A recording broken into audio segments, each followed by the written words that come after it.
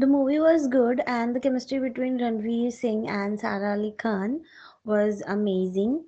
And the role which was played by Ranveer Singh was amazing. But at the end, like when real Singham came, Ajay Devgan came, that part was amazing. And Siddharth was good. And I'll rate the movie 4 star. I'll give it 4 stars. So overall, the movie was amazing, and you should go and watch this movie. And the songs were also amazing. All songs were good, and the love story between Ranveer and Sara was also okay. Not too good, but it was okay.